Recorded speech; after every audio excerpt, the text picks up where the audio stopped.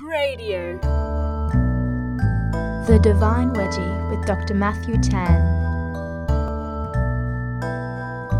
Christians can be understandably enthusiastic about providing an apologetic for their faith.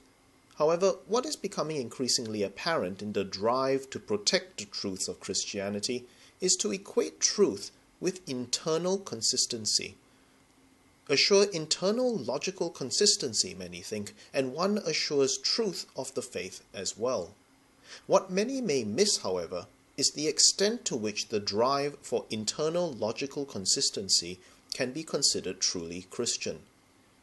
In her book After Writing, Catherine Pickstock reminded her readers that the drive for internal consistency is something that was not characteristic of the ancient church. Instead, Pickstock argues, the primacy given to internal consistency is something more akin to the Enlightenment. Truth in the ancient church, on the other hand, was grounded not so much in consistency as it was in its relation to the triune God. In other words, the truth was more truthful the more it participated in God, who is the way, the truth, and the life. The Jesuit theologian Henri de Lubac reminds us that if we were to draw from the peculiarly Christian sources such as Scripture, we find that such a God, and from that the Christian tradition, is actually steeped, not in logical consistency, but in paradox. God is three, yet one. God transcends creation, and yet is in creation. Jesus is the Lamb, who is the Lion of Judah. This is in Revelations chapter 5, verse 5. He is the one who ascends his throne as an executed criminal, and who, in the words of the Orthodox prayer, quote, descended into the tombs and from death gave us life, unquote.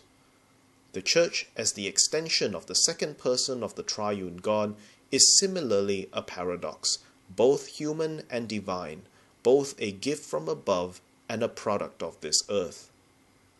This is not to say that logical consistency is thereby cast out. John Paul II reminds us that reason and faith must always correlate to one another.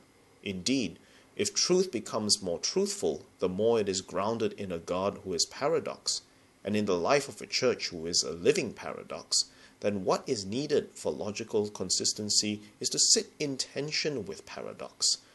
There is within the Christian world what the medieval doctor of the church, St. Bonaventure, calls a coincidence of opposites. This is a clear reminder for us that there is what Henri de Lubac calls a paradox that is proper to the church, a paradox that can actually become the grounds for a firmer cohesion than what even the drive for purely logical consistency can achieve. That was Dr. Matthew Tan with The Divine Wedgie. For more, visit divinewedgie.blogspot.com or cradio.org.